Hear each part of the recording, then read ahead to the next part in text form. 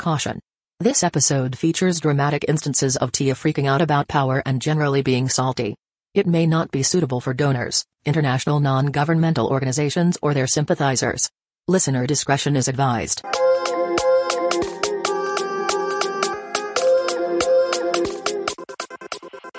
Hi, I'm Lauren. I'm Tia. And welcome to the Journey to Transformation. What are we talking about today? So we're talking about power today. Power. Do we have a power button? No. Power button coming soon. Great. So we're talking about power because there is conversations happening right now in the sector on shifting power, and unequal power dynamics exist at all levels in organizations, in our communities, where we're based in the world. And so today's session is... Session. Today's that's the facilitator in you talking. Today's episode is unpacking what power is. We're going to look a little bit more about how that manifests in the sector and share a few tips or ideas or ways in which we can better acknowledge our own power. I have a disagreement here with you, which I think is fine. We're colleagues. Sometimes we disagree.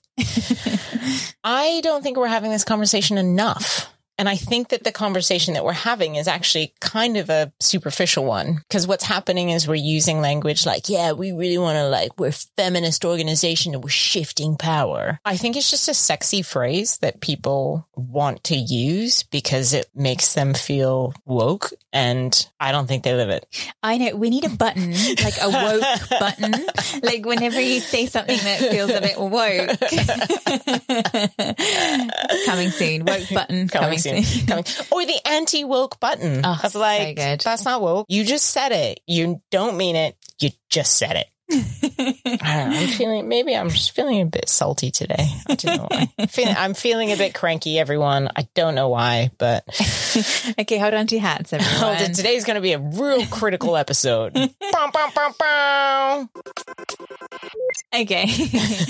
So what do we mean by power? And you've kind of touched on shifting power and it being somewhat tokenistic. So what do we actually mean by that? I think top line, like very general, we're very familiar with power over others in terms of resources, capacity, skills, knowledge. And that's often seen in quite a negative light. But there's also positive power in terms of power with others, perhaps collective action for change, working in networks is indicator of hopefully positive power. And I think another point here is power is not always visible. We often only see power that is available to us or we can see around in the dynamics and relationships that we have. But there's also invisible power and hidden power that we do not understand.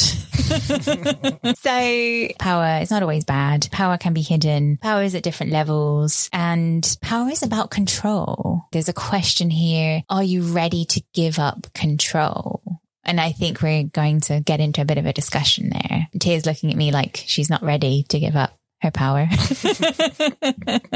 Do I have power? What power do I have? In what spaces? Oh, there we go. Let's get into it then.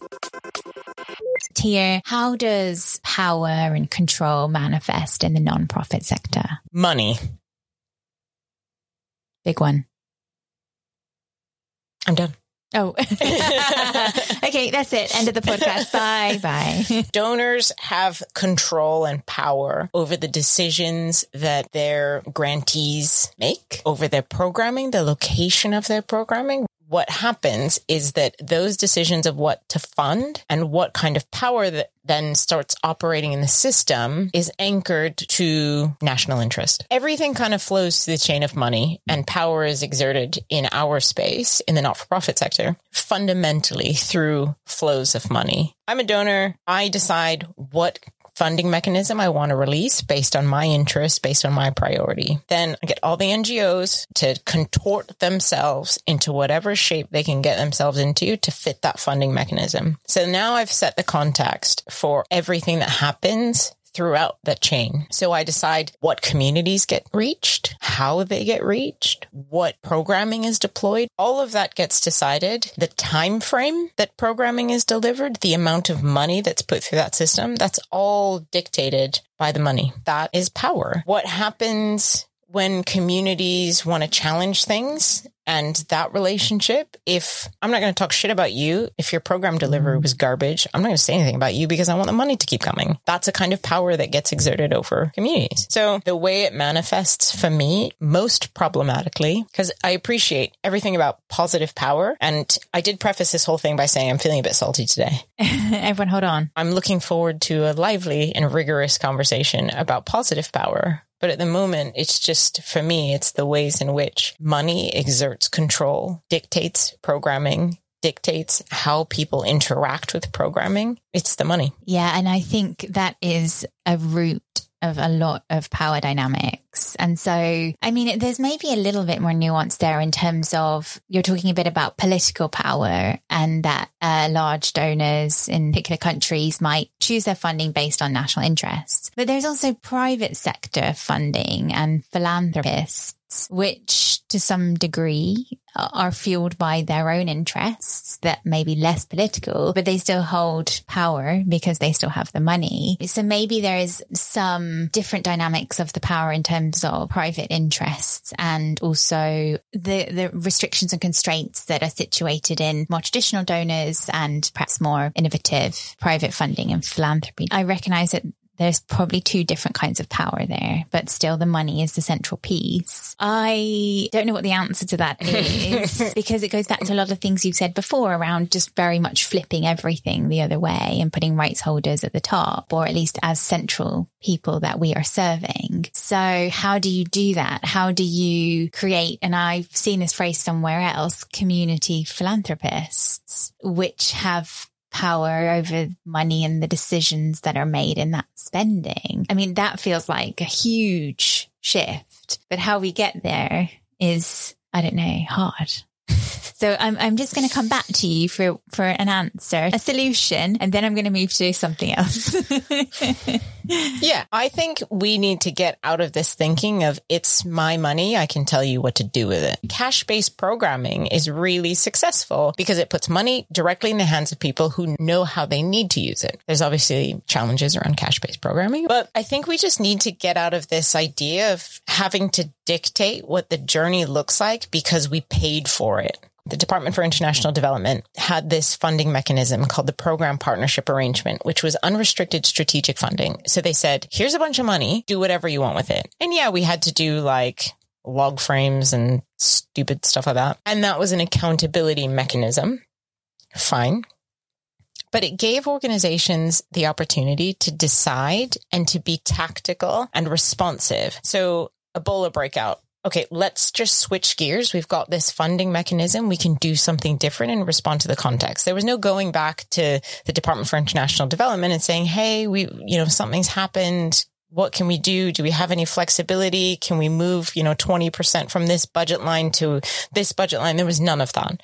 It was right. You make the decisions. You've said this is what you want to achieve.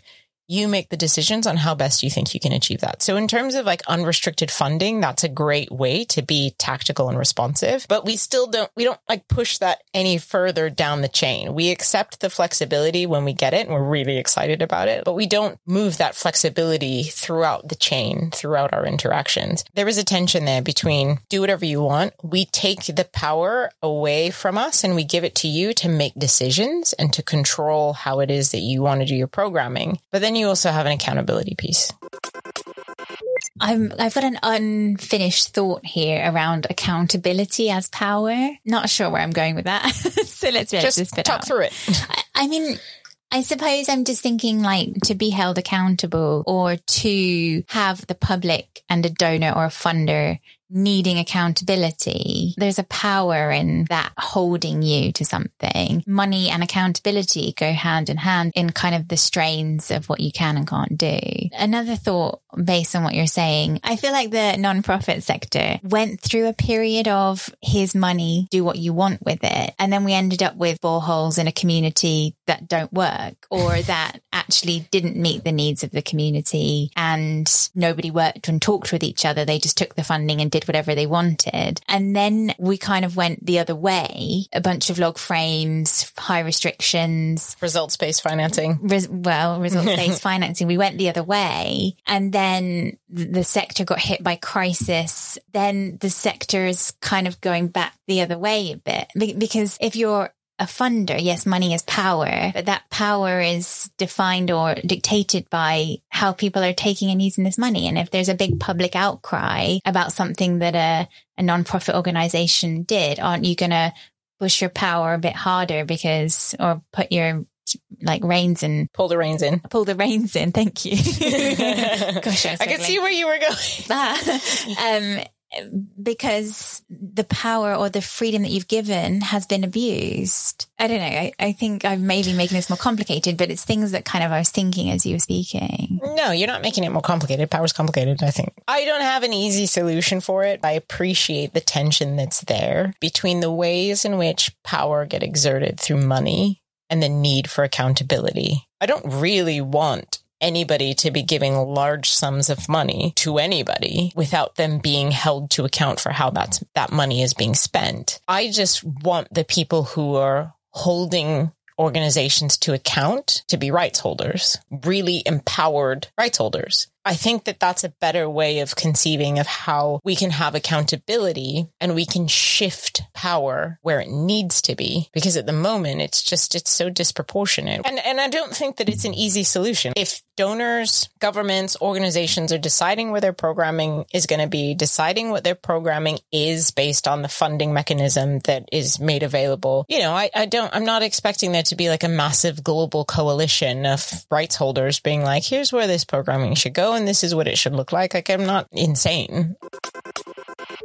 So another aspect I want to talk about is data as power, the power of data. And that, I think, situates itself alongside money, because there's a lot of decisions that people are making, a lot of control over data that shapes a story to be something that it might not be. So I'll give a more concrete examples. You've mentioned log frames. In the nonprofit sector, there's a lot of need to gather data and to make decisions around what data is collected. And that in itself is a massive power dynamic. You are deciding what data is important to collect, how you're going to measure that, and then how you're going to analyze it and share it with public donors, rights holders. So you are essentially shaping how people view a particular project or program through a streamline of what might appear to be quite mini decisions, but over a 3-year period, you're suddenly dictating how something is viewed. If you get some data that speaks to failure, as you've rightly mentioned in another episode, and you decide you want to reshape that a little bit as lessons learned, you're using your power as an individual and organization to completely reshape how people view that program, that project, and what it achieved or not. I need to take my failure, convert it to lessons learned, and then convert it into a snapshot for Instagram. So it's crazy. Yeah. So you're really shaping a story for its audience, but minimizing at every level that you're going through, every lens that you're going through. You're minimizing the real story that's being told and putting your power and decision making and control over it as a priority. If you're going to rights holders, capturing their experiences, you're chipping away at the nuance and the detail, all in the effort of having generalizable data to then share with taxpayers or private individuals or foundations who give you money. You're chipping away at all of that stuff using your own lens to shape the narrative. Yeah, hugely. And I mean, I don't know, it kind of baffles me that monitoring and evaluation, or monitoring the data and the situation in a project and program, hasn't gone through this deep reflection of power within it. And it baffles me because, monitoring and evaluation experts, hi to all the M&E folk out there, and people who are working with data just don't realize how important those decisions are. And, if you've got a set of 3 indicators, so for example, number of schools built, you're also deciding not to measure something else that might be important to the community. So you're wielding again a power of, I think this data is important, or this indicator and this measurement, over potentially many others that are more important to other people. But it's basically, they take that analysis and then they give it to somebody like me who thinks about strategy and program quality. So what comes down through the line is clear analysis And then from that, I make a decision. At no point do I go back to the source to understand what power dynamics influenced all of those decisions. As you rightly said, all of those micro decisions that get made. How many questions to put on a survey? How long should my focus group be? How long should my key informant interview should be? What tools should I use to do that? All of that works its way through a chain. And by the time it gets to the person who needs to make a decision of consequence, it's already been analyzed through the lens of someone's positionality, through their own biases. I just make a decision based on that, but I don't take the time. And I am guilty of this. I position myself in this, not hypothetically, because it's happened and it will continue to happen because it's a hard thing to practice. But we need to get better at going back through the chain and asking ourselves where power was exerted through that line. Otherwise, I'm making a decision based on something that has had the lens of power, the lens of bias overlaid through it and through the analysis. As somebody who makes decisions and makes strategic decisions that have long-term significance, it's really shitty that I don't do that more. And it's really shitty that I haven't done that and haven't been better at practicing thinking through the ways in which power may influence the decisions that I'm making and the way in which the decisions that I make and the power that I wield in that space influences others. So absolutely. And I'm sorry, everyone. You are not the only one. I have. Don't make me feel better. Stop trying. I've self-reflecting piece, done a terrible job of calling to account power and monitoring and evaluation. Tune in to an episode about that. So we've talked about power and money, power and data. And I'm sure we could spend an hour talking about power in human resources and power in management, power in leadership. But ultimately, the non-for-profit sector is seeking to shift its power. And I think through recent projects, we've seen that manifest in resources capacity more than anything. Would you say? I agree that the appetite in the sector is this really sexy phraseology, shifting power. It sounds really good. It sounds incredible. But generally, it's poorly conceived, half-acidly executed. It's a catchphrase that people are using at the moment. I feel I can say that because, one of the projects that we're working on is asking people about shifting power and them not necessarily feeling like it's fully realized or fully lived and giving really good examples of the ways in which they feel that that's just a tokenistic, thing that looks nice on your website. For me, shifting power can be a couple of things. On the more kind of salty side of life, I think it's, here's a little bit of power, enjoy it, and give you some power to play around with and have fun with that. Best case scenario, it's a recognition that I have power and I need to take myself away from it. And that needs to look like me giving it away. I need to push power away from me towards somebody else, because I recognize that I have it. It feels like maybe a semantic or like a really subtle differentiation, but in my mind, the way the sentiment manifests within organizations is really significant, because here's some power, but I still want to have control over whether you've got this policy in place. I still want to be able to see what your audited accounts look like. I still want to do this. I still want to do this. I still want to dictate to a certain extent what you do, but you get to make a couple of decisions here and there. Enjoy your little bit of power. Or if it's a deep reflection of, I recognize that I have power, I need to shift it in an ethical and responsible way that involves active dialogue with the person that you're shifting it to. Otherwise, it's just kind of delegation by another name. Right. And when you're saying like push power away from you, are you meaning like pushing decision making and control? What does it actually look like? What I want it to be is not just shifting resources. Mm-hmm. I don't want it to just be that. And that's what a lot of organizations are talking about. Oh, we're just like better resourcing the communities that we work in, we're whatever, blah. Power is in the ability to decide. And that's what I want shifting power. I want decisions to be made by rights holders, because they may say, actually, we don't have the capacity to be running all this shit for you. You do it, and this is how we want to engage with it. Or they may say, yeah, cool, give us all that money, we'll do our own thing. It cannot be, we're going to shift power, but we're going to dictate what the space looks like. It has to be about shifting decision-making and shifting accountability the other way around. So you are accountable to rights holders. There is a kind of shared interest in the outcome. But at the end of the day, you don't decide anymore. All of the decisions I push over to you and you tell me what I need to do. So if what I want is money, but I want you to do the risk management, fine. But if it's give me the money, we'll manage the risk, and you just do all the donor reporting, fine. It's about shifting decision making, and it's about rights holders being able to decide. A true shift in power is about decisions. Decision making is the umbrella that everything else sits under. Okay, that makes sense. But what? Okay, and that's Journey to Transformation. So I'm an organization or an individual or whatever, and I'm thinking about shifting power. I'm thinking about shifting power and pushing myself away from it. Who do I decide to shift power to? Because if I decide to give power to one partner organization over another, or to a group of rights holders over another, I'm also influencing a power dynamic that exists outside myself.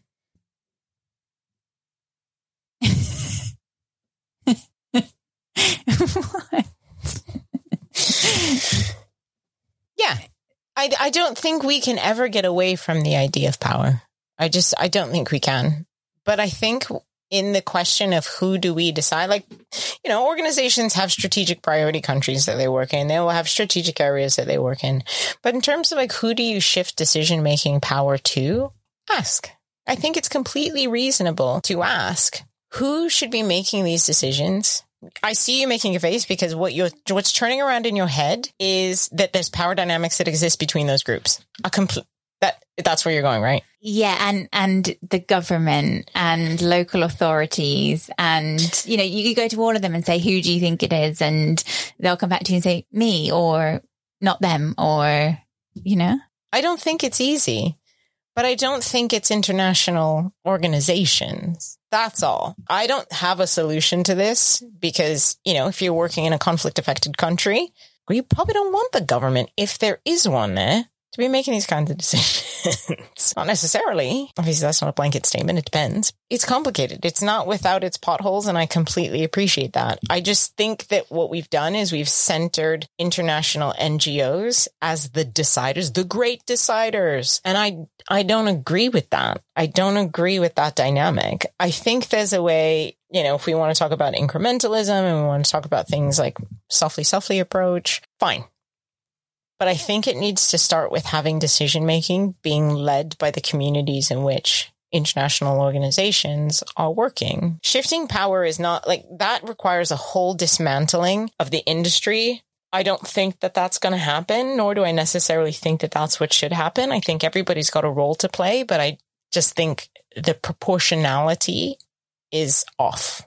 I think the prioritization of views and opinions is out of balance. Yeah, completely agree. And of course, there are power dynamics within all of that. We can't get away from them. They exist everywhere. But in terms of the INGO rights holder dynamic, I just think it's too much in the direction of the INGOs deciding. There's two kind of power conversations happening, right? So there's the centering of the INGO and the decisions that it's making and how it's centered itself. And then there's the power analysis in terms of understanding the power dynamics in a particular context that you're working in. Because I think the latter one may not be deep enough, but there are tools like the power analysis, Power Cube, things that allow you to unsurface or look for relationships between different stakeholders in a country. And I've seen that being done and happening in some organizations I've worked for. The extent that it's enough is, quality, but also how that's being used to inform your programming, I also don't think is enough. Like, I think people do power analysis very much in a tokenistic way, as you mentioned before. We've done it. We understand these power dynamics exist. Great. Let's move on. So I filled out my template. So I think there's that. And obviously in complex contexts, that shifts a lot in terms of different conflict dynamics or changing environments in which people are moving. Migrant groups, for example, might change that dynamic. So doing that more frequently, I think, is something the sector might not do. But then there's we have power as INGOs. How are we giving up that power? So I'm wondering if there's sort of two different points there. Just an observation. Not a point. I think of it as like a constellation. Okay. Of different types of power flying around.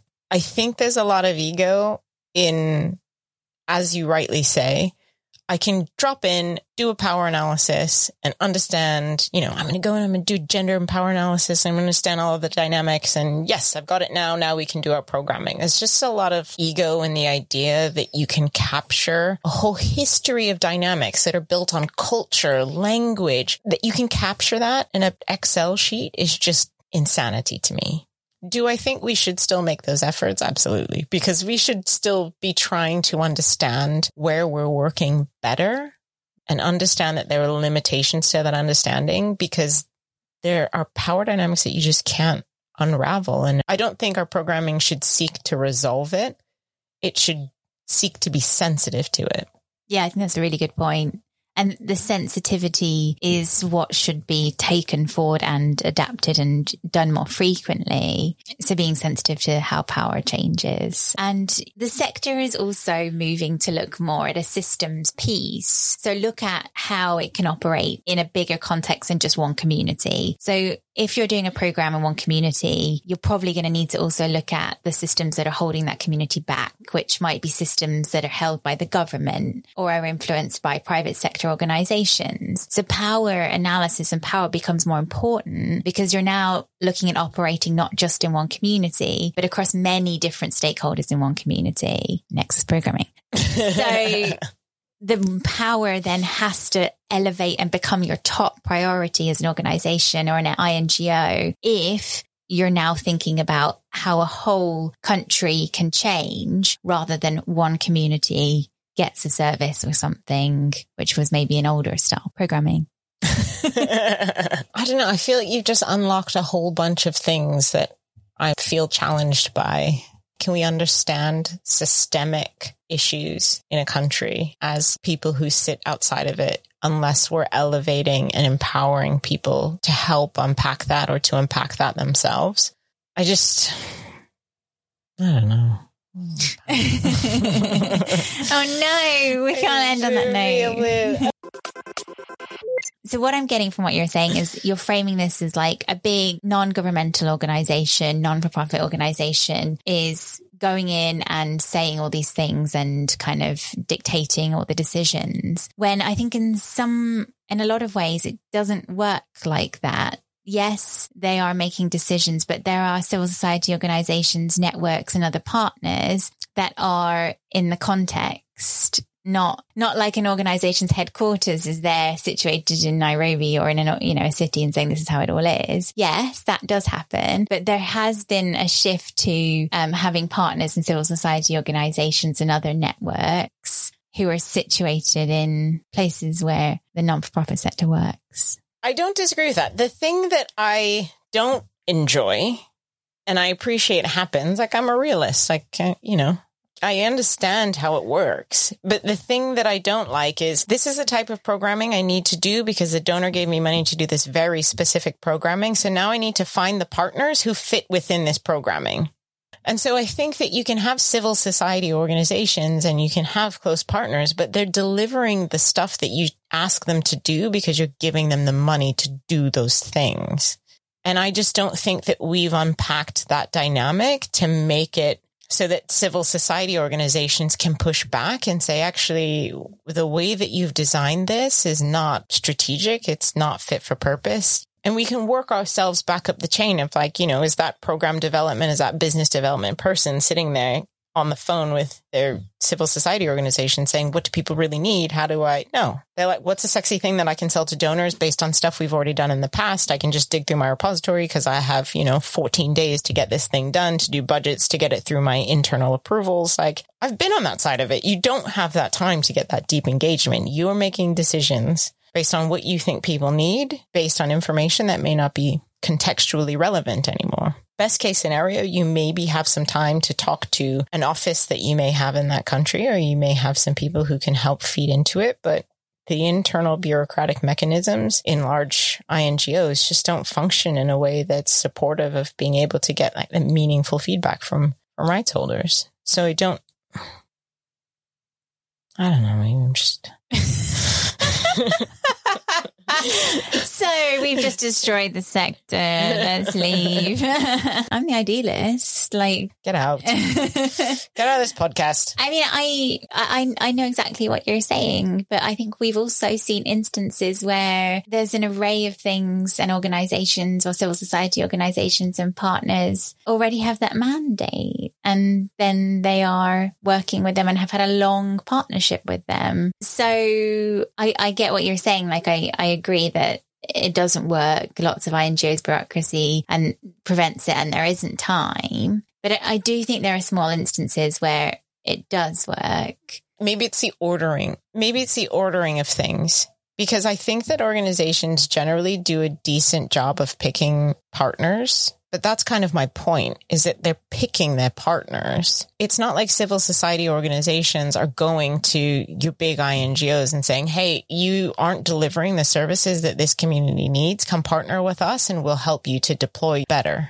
It's the other way around. It's we've got a bucket load of money and we need some people to deliver it because we've decided that we're localizing. And so we're reducing our footprint in favor of working in partnership, which I think is a good thing, although I hate the phrase localization, but I think it's a good thing to do. But there's still a mandate that they're deciding. They're deciding who the partners are. My favorite interview question is, imagine I'm a civil society organization that you want to partner with. Sell yourself to me. Why should I want to be partnered with you as opposed to, and then I name, 3 or 4 of their competitors. And it's always a stumbling block. That question always throws people because I think they want to say, well, we've got a really robust system for doing whatever. Everybody's got a robust system for doing whatever. Like, you're operating under a regulatory framework. If you weren't, you're going to go to jail. Like, I don't know. Yeah, absolutely. But it's really hard for people to imagine a scenario where they have to sell themselves to somebody else as opposed to them being the ones who get to pick who they partner with. And that's the issue that I have. But as a civil society organization or a partner that has 5 INGOs with big pots of money approaching you and saying, hey, can you shapeshift to being what we need you to be?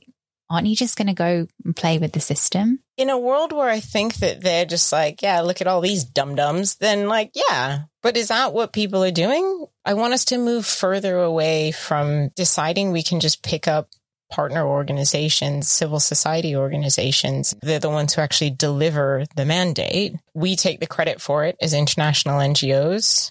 Maybe occasionally we throw the partner a bone by, putting their logo on our websites or whatever. But like, I just want us to move away from this idea of us being the great deciders, and that actually what we want are rights holders to be deciding what they want their lives to look like and how they want us to be involved in it.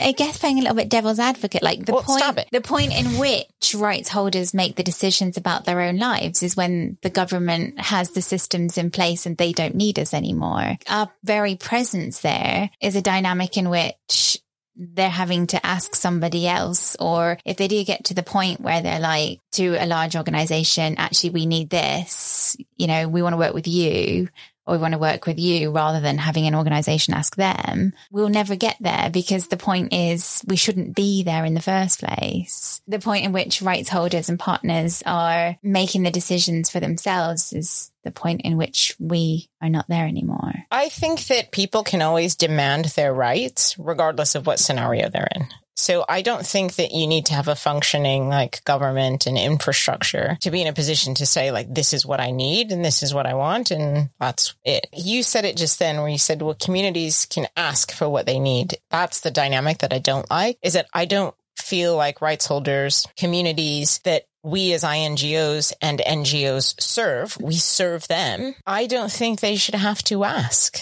I think they should be telling us and demanding of us what they want to see. I just think we've set up a power dynamic where we create space for communities to give us feedback and to like tell us how we did and how fantastic are we, because you're afraid that if you tell us we're shit, that we're going to leave and go someplace else and take all of our money with us. Like, I just think we've created this dynamic where rights holders, communities, civil society organizations, partners have, are put in this deferential position and have to ask INGOs for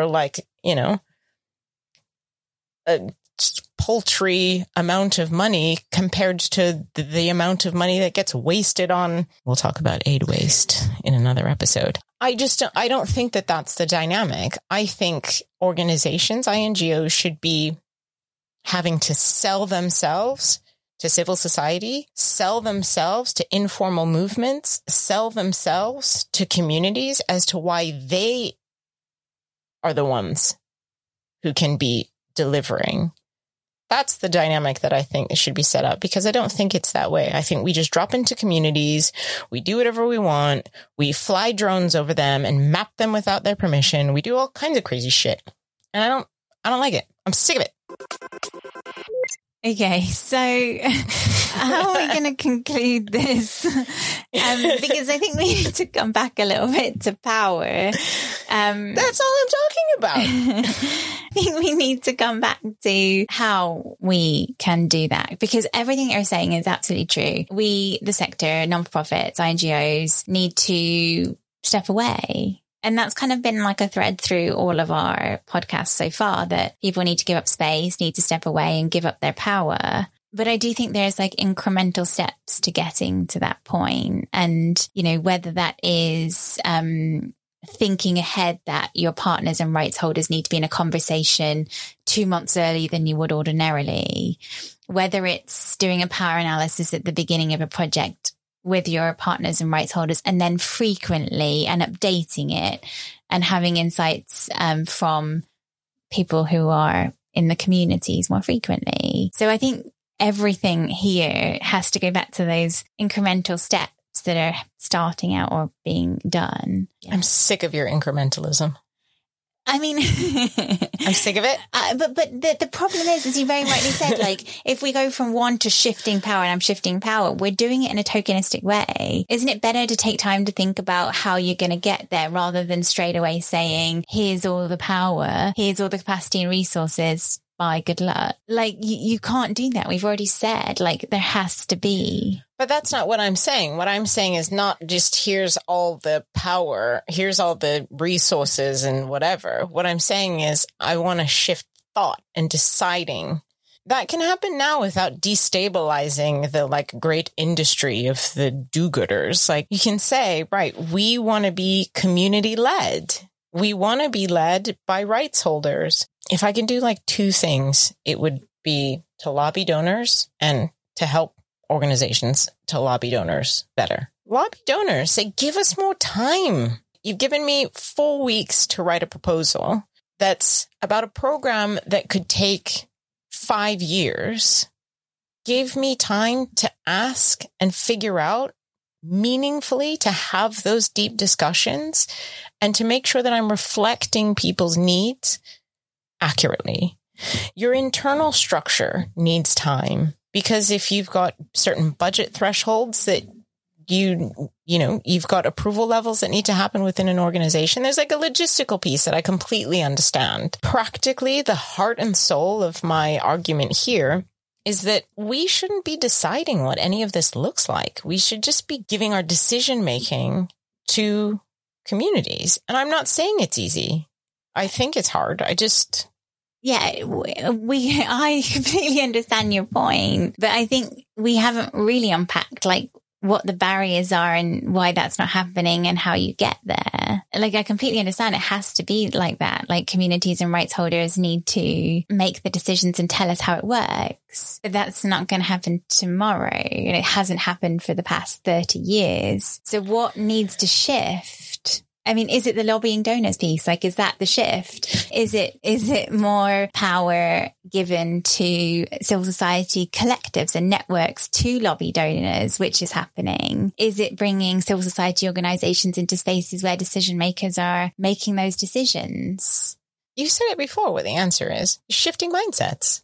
We're in a colonial mindset. That's systemic. It's in how we make decisions. It's embedded. It's baked into everything. We have gotten into a mindset in the sector of like, we know.